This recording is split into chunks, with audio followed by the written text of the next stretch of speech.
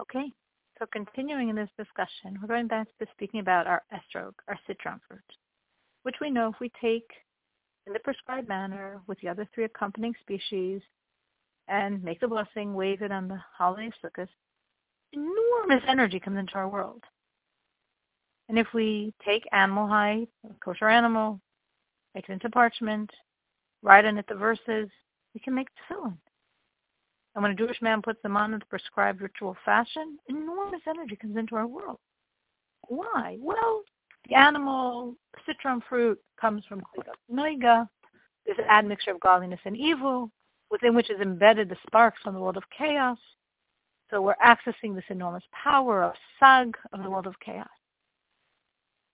But how are we doing that by taking these physical objects and doing physical acts? How are we eliciting light into the vessels of the fusion of God's emotive powers and sovereignty of the world of being? Energies that have already been purified and rectified through the purifying name of Ma, God's name of our world, that they're in the state of godliness? How are we doing that through these acts with these physical objects? The Rebbe refers us to the analogies explained several times already, which is of the seed put in the ground and then something grows. Did the seed create the growth? Not at all. The seed was put in the ground, the seed decomposed.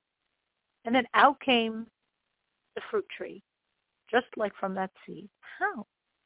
Because what the seed is doing is Kabbalistically we call an arousal from below.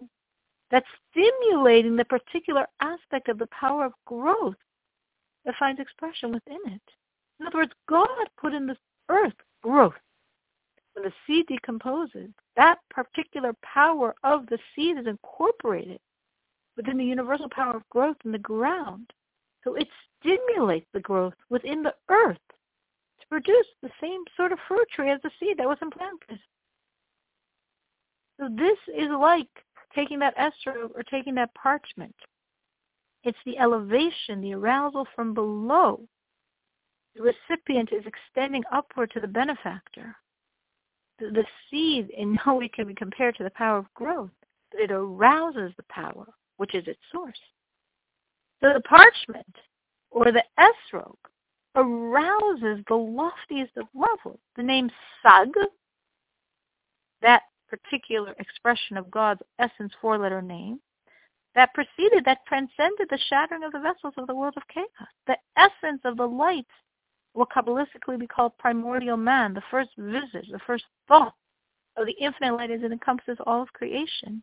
In Sag, we have the essence, not the illuminations. In our world, the world of rectification, where we are energized by the name of God as it expresses itself. In Ma, we have glimmering from the forehead of primordial man.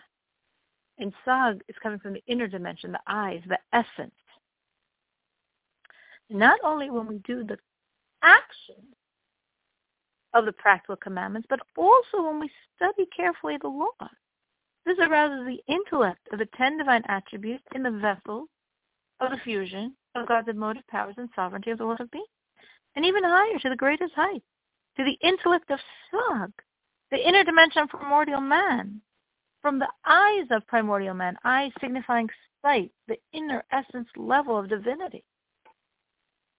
But what happens when you're studying the laws of prohibition? You can't say that it's as if you perform them, especially things that are completely irrelevant to us, because we only can perform a prohibition when we are tempted and do not succumb. If one is tempted to gossip and holds oneself back, they positively fulfilled this prohibition. If one's tempted to lie and does not, they positively fulfilled the prohibition. But if I'm not tempted currently to lie or to gossip, I'm not at this moment serving God by fulfilling the prohibition of not lying and not gossiping. So I'm studying the laws about gossiping or lying, and I'm not in a position of temptation. How could I say I'm fulfilling the commandment? But we do know it's very important to study these laws because we were told earlier in this essay that from a certain perspective, studying the laws of the practical performance, which would incorporate also all the laws of the prohibition, has a greater advantage than studying godliness and creation and the world and the angels and everything that elicits enormous fear and love of God. What do I gain by studying the laws of the prohibition? But when I'm studying even laws that are prohibition, but have no practical application, through the study, I'm bound up to God's seminal wisdom, which is the source of these laws. And therefore, I am connecting to God through the study of the prohibitions as well.